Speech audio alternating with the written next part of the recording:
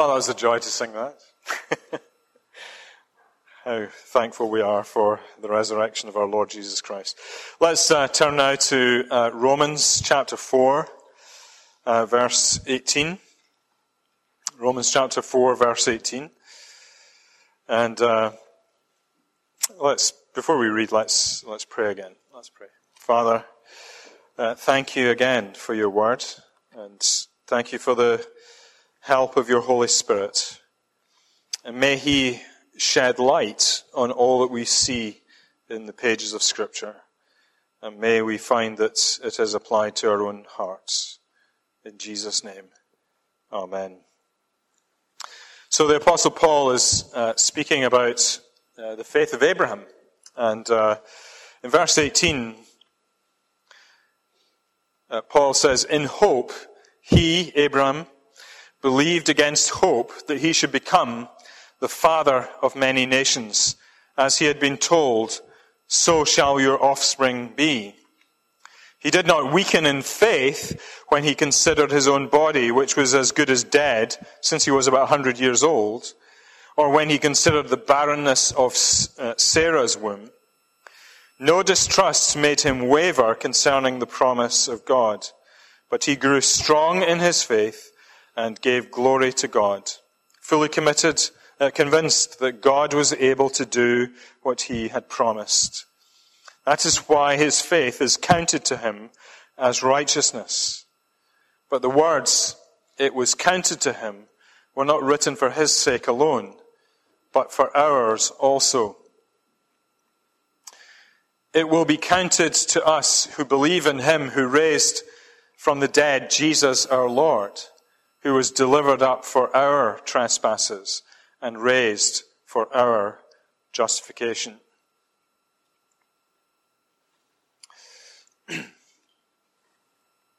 So everybody believes that, ask anybody, and everybody believes that faith has got something to do with religion. Is that an obvious statement? Faith has got something to do with religion. Some people believe that they have faith, but without religion. They won't align themselves necessarily with a formal religion, but they may think of themselves as spiritual and having a kind of faith. This is the world we live in. And so people talk about faith as a personal possession. You talk about my faith, your faith. And I've found on occasions people have been quite protective of that faith. They have said, my faith is private and it's personal to me, and I don't want to bring it out and show it to anyone. It's personal faith. Let's just keep it between me and God. But nobody can deny that faith is something that is owned, experienced, and exercised in the world.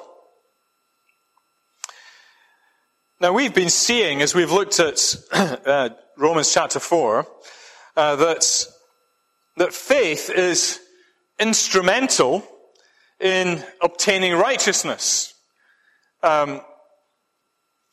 Indeed, it's the witness of the New Testament, and indeed the Old Testament. Faith is vital to the Christian life. You can't be a Christian without faith. And in fact, Hebrews 11:6 says, without faith, it is impossible to please God.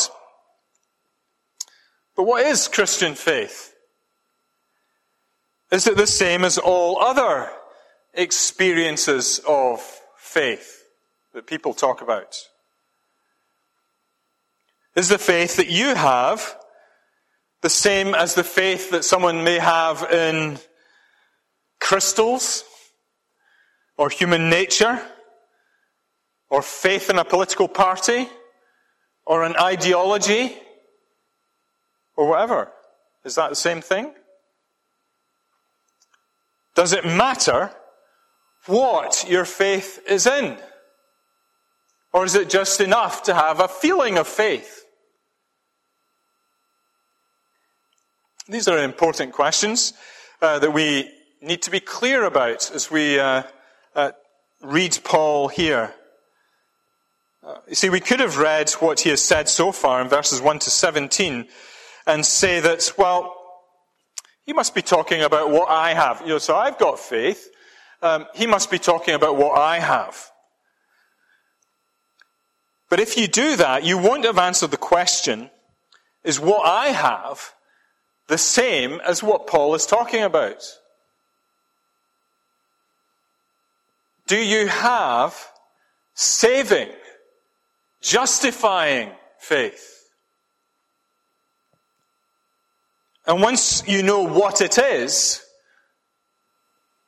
do you have it? See, not all faiths are saving, justifying faiths.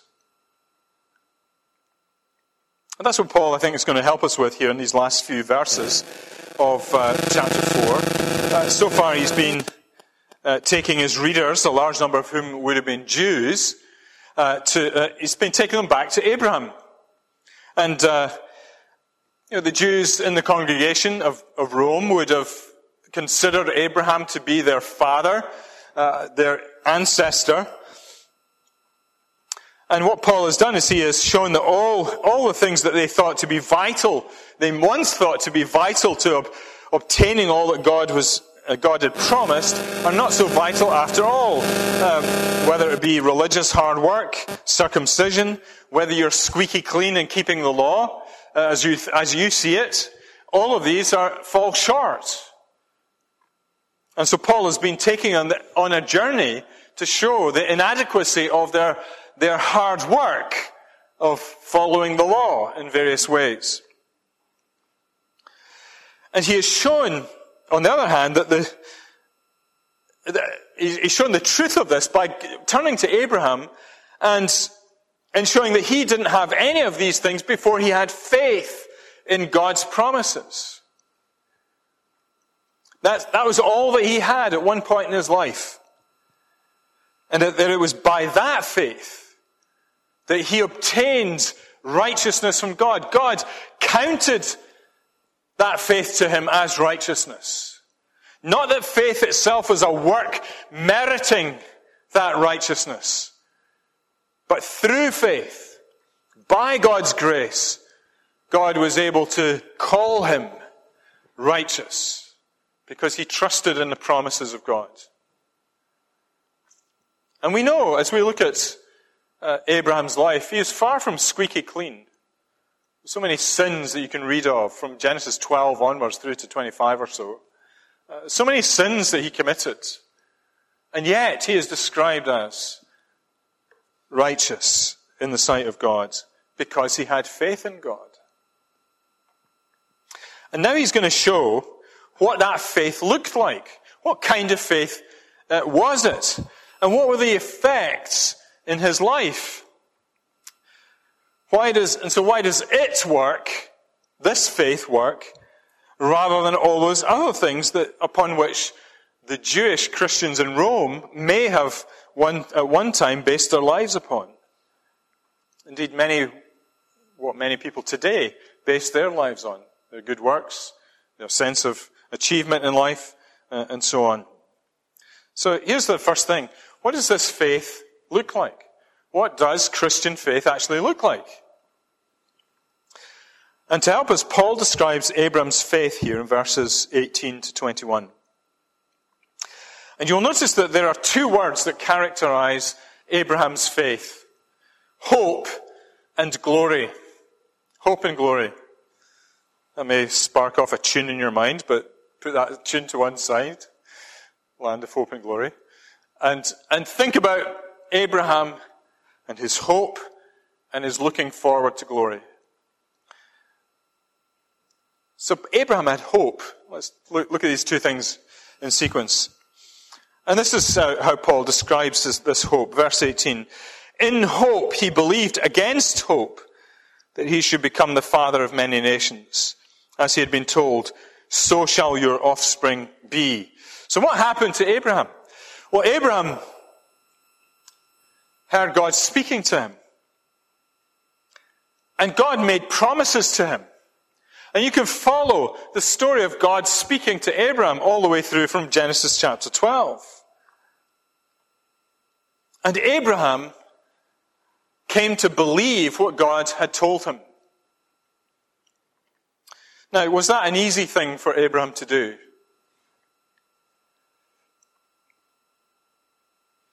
You see, the first step in that promise that God made to Abraham was that he would have children. He would have a son. But at the time, everything strongly suggested that this was impossible. Verse 19 tells us that he was 100 years old, that he was as good as dead. But the 100 years old is actually the end of a long story. You see, the first time the promise comes to Abraham is in Genesis 12, verse 4. And at that age, he's 75. And he is told that he will have a seed. He will have offspring. And he knows that at age 75, he's not likely to be producing any children. And Sarah doesn't seem to have the ability.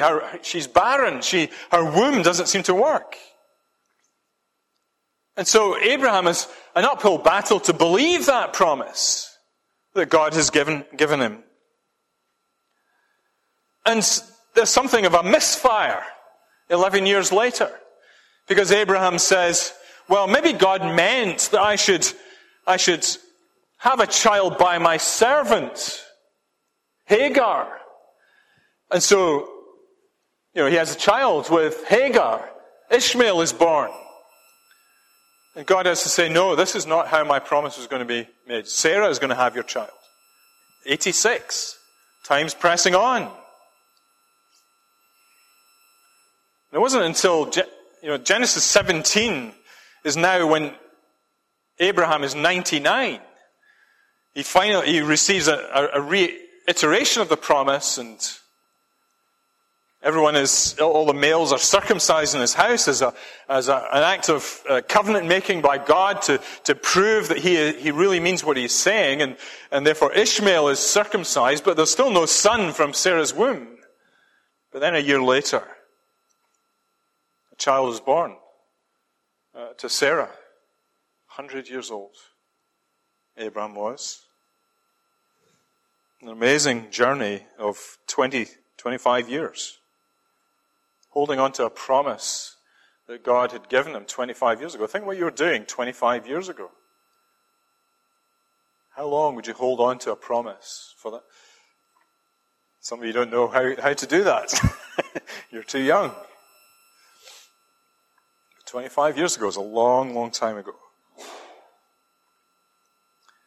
And Abraham had to learn to believe God, even though, according to all his senses, he could not understand how God was going to do this. Physically, it was impossible. Yet he believed it. And the promise of God, the repeated promise of God, fueled his hope. And so verse 18 says, in hope he believed against hope. There are certain kinds of hope that fail you. And it would be easy for Abraham's hope to have failed if he just based it on what he saw and he knew. But as he looked at God's promises, he was able to hope beyond hope that God would do as he promised. This teaches us something really important about Christian hope. It's not vague, wishful thinking. I still have this wishful thinking that Scotland will one day qualify for the World Cup and win it. But, I know it's never going to happen. Well, it's probably never going to happen. Not in my lifetime, I don't think. But, that's one kind of hope, isn't it? Oh, I hope Scotland will win. And they had a couple of amazing victories last week, but, it's maybe not enough. They do lack a bit of quality, I have to admit. But Christian hope is completely different. Christian hope is the hope of Abraham. It is the absolute certainty that when God has said something, He means it. He doesn't forget. And he's going to carry it out as he said he would. So another example of this, Noah. Noah was told by God that there was going to be a flood and that he was to build a great boat. Remember, we looked at that just a few weeks ago. Genesis chapter 6 onwards. And, Noah sets about, in the middle of nowhere, in a landscape. He starts building a boat. Why would you do that? But God said, build a boat because I'm bringing judgment. And he builds this ark. And you can just imagine all the people looking around and seeing Noah building this ark and all the mockery that's going to come. You fool, you idiot, you're just crazy. What are you doing? You're wasting all your time and all your resources in building this thing. But the difference is, these people didn't believe God. They didn't believe what Noah would be saying to them. But Noah did. Noah believed. And so he acted and believed. And Noah, of course, was proved right. And everyone else was wiped out under the judgment of God. Faith, you see, is the assurance of things hoped for and the conviction of things not seen. This is true faith, which has a future hope. And hope looks through the lens of God's promises and sees what is promised and believes it. And then acts in accordance with that promise. That's quite a step, actually. It's one thing to say, yeah, I believe the promises of God. It's quite another thing to begin to act because you believe what God has said. It's probably at the heart of what we're saying on Sunday mornings. This morning we were thinking about, I believe in the communion of saints. It's one thing to say that. It's quite another thing to act as though you believe it. And to act because God is doing an amazing thing amongst his people. And that God promises to bless it. And you can always tell when somebody truly believes something by how they live. The litmus test of whether somebody believes is not whether they just talk a lot about it, but how they live. Doctrine, teaching, things you believe always comes out through your fingertips, as somebody once said. It's what you do that shows what you believe, what you really believe. And notice here that Abraham's faith was not blind faith. It was faith in God, whom he had come to trust through all the years of his life. In fact, James calls Abraham a friend of God, James 2:23. A very unusual thing for the Bible to say about anyone. But Abraham was a friend of God. He knew that God would keep his promises, and so he had hope. So faith has this certain hope that whatever God promises, he will do, no matter what other voices say or maybe speaking into our lives. It always has hope beyond what we see. And that's true for us as well, as Christians. We need to hear what God is saying to us and trust in what he has said. And so where do we find God speaking to us? Well, of course, it's in the pages of Holy Scripture. This is where God has left his depository of truth. This is what the Holy Spirit takes and he applies to our lives and our hearts. As we avail ourselves of the Word of God, when we hear it preached and we hear it discussed and explained and we read it ourselves, God speaks to us. And so the sign of real justifying faith comes when a person is eager to read and inwardly digest the words of Scripture. Just think of Jeremiah, the Old Testament prophet. Jeremiah 15:16, quite a remarkable statement. Your words, he says, were found and I ate them, says Jeremiah. Your words were found and I ate them. Your words became to me a joy and the delight of my heart. I took them in. I fed on them. And I grew. And they were the joy and delight of my heart. And so you see, in real justifying faith, when you see that happening to someone, there is a real hunger and a eagerness to receive the word so that I can rest my hope upon the things that God has promised in his word. Now, there is a danger, of course, that if we're not clear where it is that God speaks to us, we might be tempted to think that he speaks in places where, in fact, he doesn't speak. Let me just give you a couple of examples. Number one, thinking that God speaks in the events of my life. In other words, trying to interpret providence as God saying something to me. Providence.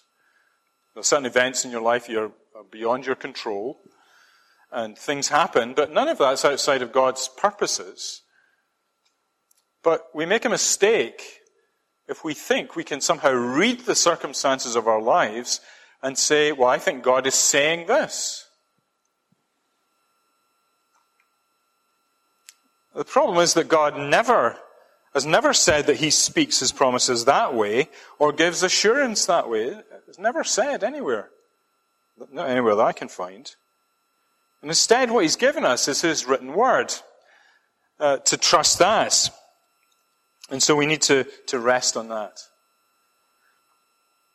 The same argument might be made for feelings or impulses. Is the Spirit, therefore, saying something to me?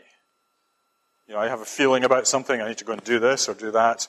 Is the Spirit saying something to me? But again, the Bible doesn't really give an indication that this is how he wants to communicate with us. Rather, we are to rest our hope and have our faith built on what God has clearly and actually said, and rest on that. And I don't dismiss that God, in his sovereign purposes, sometimes moves us through our emotions and feelings to do things, but we are not able to say definitively, God is saying something to us in it. So we need to rest in God's word. So this is the first characteristic of genuine faith. Hope founded upon the promises of God, even when all around you tempt you to believe otherwise. The second characteristic of this real saving faith is a focus on the glory of God. Second of these two things, hope and then glory. Here we see it in verse 20. No distrust made him waver concerning the promise of God, but he grew strong in his faith as he gave glory to God.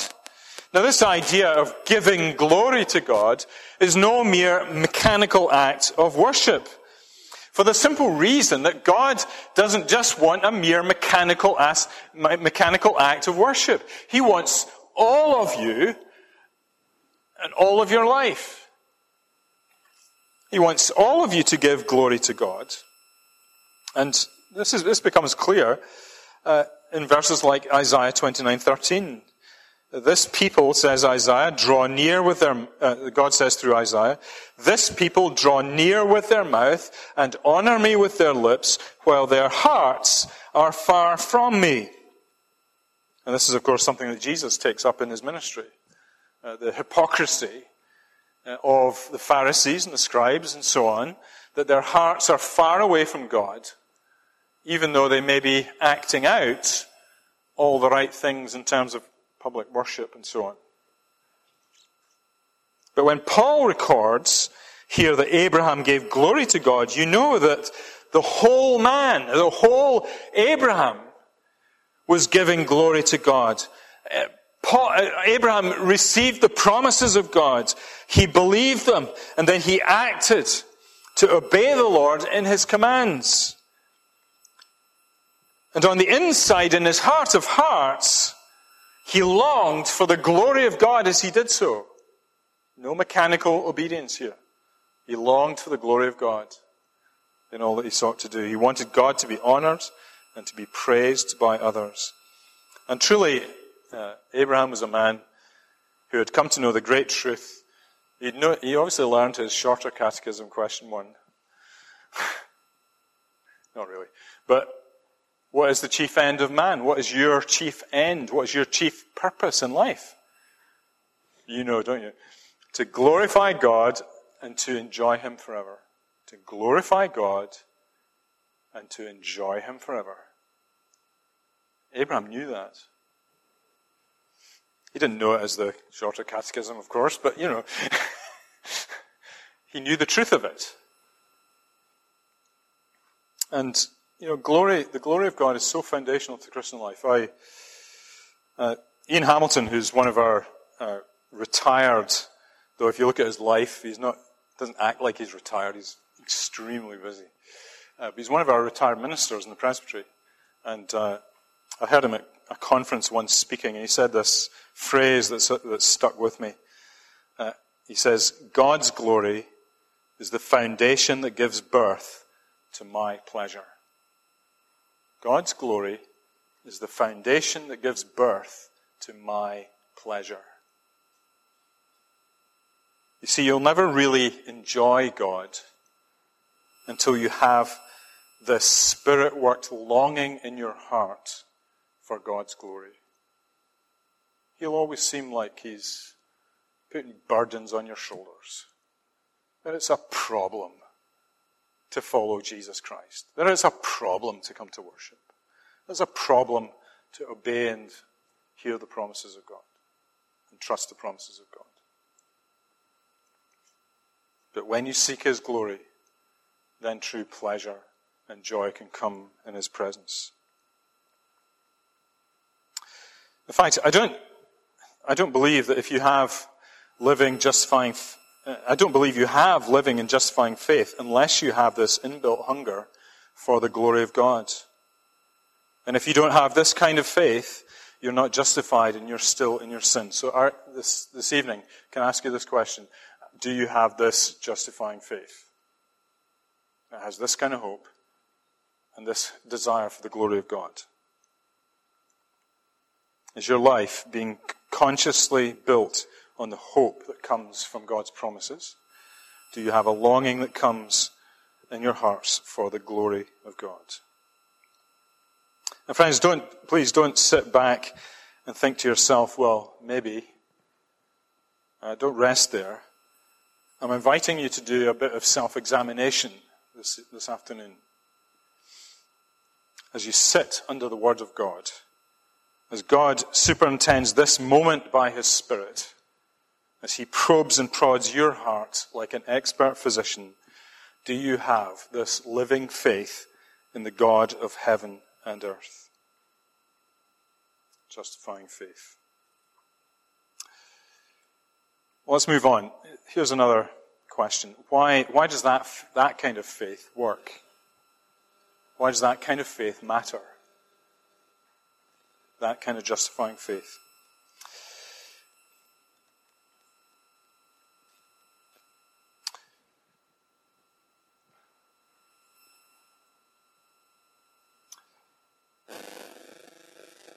Paul is concerned here that his readers see that what he is describing wasn't just for Abraham 2,000 years before Christ, but actually it's for all who have this same faith. So verse 23 says this, but the words, it was counted to him, were not written for his sake alone, but for ours also. It would be counted, well, I'll stop there for a second. Then he goes on to say something really interesting, the rest of the verse. It'd be better if I was clearer in my notes here, but my apologies for stumbling a little bit. But let me just read that again. Verse 23. But the words, it was counted to him, were not written for his sake alone, but for ours also. It will be counted to us who believe in him who raised from the dead Jesus our Lord. And there's two things about this that we need to pay attention to. Firstly, that the God he is talking about that we believe in is the same God that Abraham believed in. And that's why Abraham matters so much to us, because the God is the same. And in this respect, the faith of the New Testament Christian is the same as Old Testament Abraham. We've made that point already in previous weeks. But there is a vital difference. God is now the God who has raised Jesus Christ from the dead. Now, Abraham didn't know that, but now we do know that.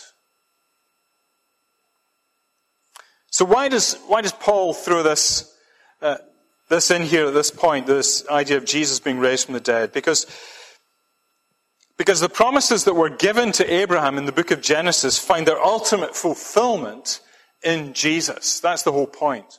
It's not that the promises given to Abraham are different from the promises that we find are yes and amen in Jesus Christ. Actually, Jesus Christ is the fulfillment of the Old Testament promises given to Abraham.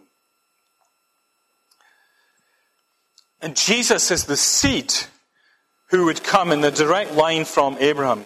Not only would God be able to produce a son, Isaac, from the tired old bodies of Abraham and Sarah, but also would come the seed, one day, the seed, Jesus Christ, through whom all the promises will find their ultimate fulfillment.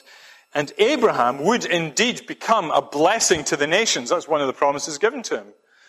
But ultimately would only be fulfilled through Jesus Christ and the preaching of Jesus Christ to the world. So as we stand back for a minute and just survey this big picture, why does it matter that Jesus is the seed? And why does the faith that we've been describing really matter? Especially when we remember that faith has itself no intrinsic moral value. How does faith actually work? Well, it's here in this final verse, verse 25. It's Jesus Christ who is delivered up for our trespasses and raised for our justification. Jesus was handed over to be what is described in 3:25 as a propitiation by his blood. That he would take away the wrath of God by his blood. And that in his death, he would deal with our unrighteousness. And so through him, we would receive a righteousness that is not our own. But that's not all. He goes on to say, he was raised to life for our justification. In other words, not only was our sin dealt with, but when Jesus rose to life, we were declared to be righteous in Christ by that faith in him. You see, that's how faith does anything. Only as it has Jesus Christ as its object. Not because it does anything in itself. It has no intrinsic moral virtue, but faith sets its hope on the death and resurrection of Jesus as the means by which our unrighteousness is dealt with. And our faith is in not a dead Jesus, but a living Jesus. What faith, and that's what Paul is going to speak about later in his letter, that this faith unites us in an unbreakable bond with Christ, with the living Jesus. It's not faith that matters. It's the one in whom you put your faith. It is Jesus himself. And so when you put your faith in Christ, you receive Christ. It is Christ who saves you. It is Jesus who saves you. And that's why faith matters. And this is the great glory of the gospel of Jesus Christ. Not that we get some paper certificate saying clean, washed, baptized, or anything like that. But we get the Son of God in our lives, upon whom all our hope is built, whom we love and long to see glorified, and whom we will enjoy forever, Jesus Christ. And so I just ask you again as we finish, do you have that kind of faith? That kind of saving faith that now has Jesus as its focus? Let's pray. Father, we thank you for the provision of our wonderful Savior, Jesus Christ. We thank you that the faith that we have is the same faith that we see in Abraham and Isaac and Jacob and Moses and David, all of these great figures that appear in the Bible and trust in the living God. And their faith is not in themselves or even in the fact that they had faith, but in the promises of God, which are fulfilled in Jesus Christ. And now today we have the privilege and benefit to be able to look back and see all that Christ has done, and for our faith to be single-mindedly in him with great clarity. Lord, I pray that everyone in this room would have that kind of saving faith by your grace. In Jesus' name, amen.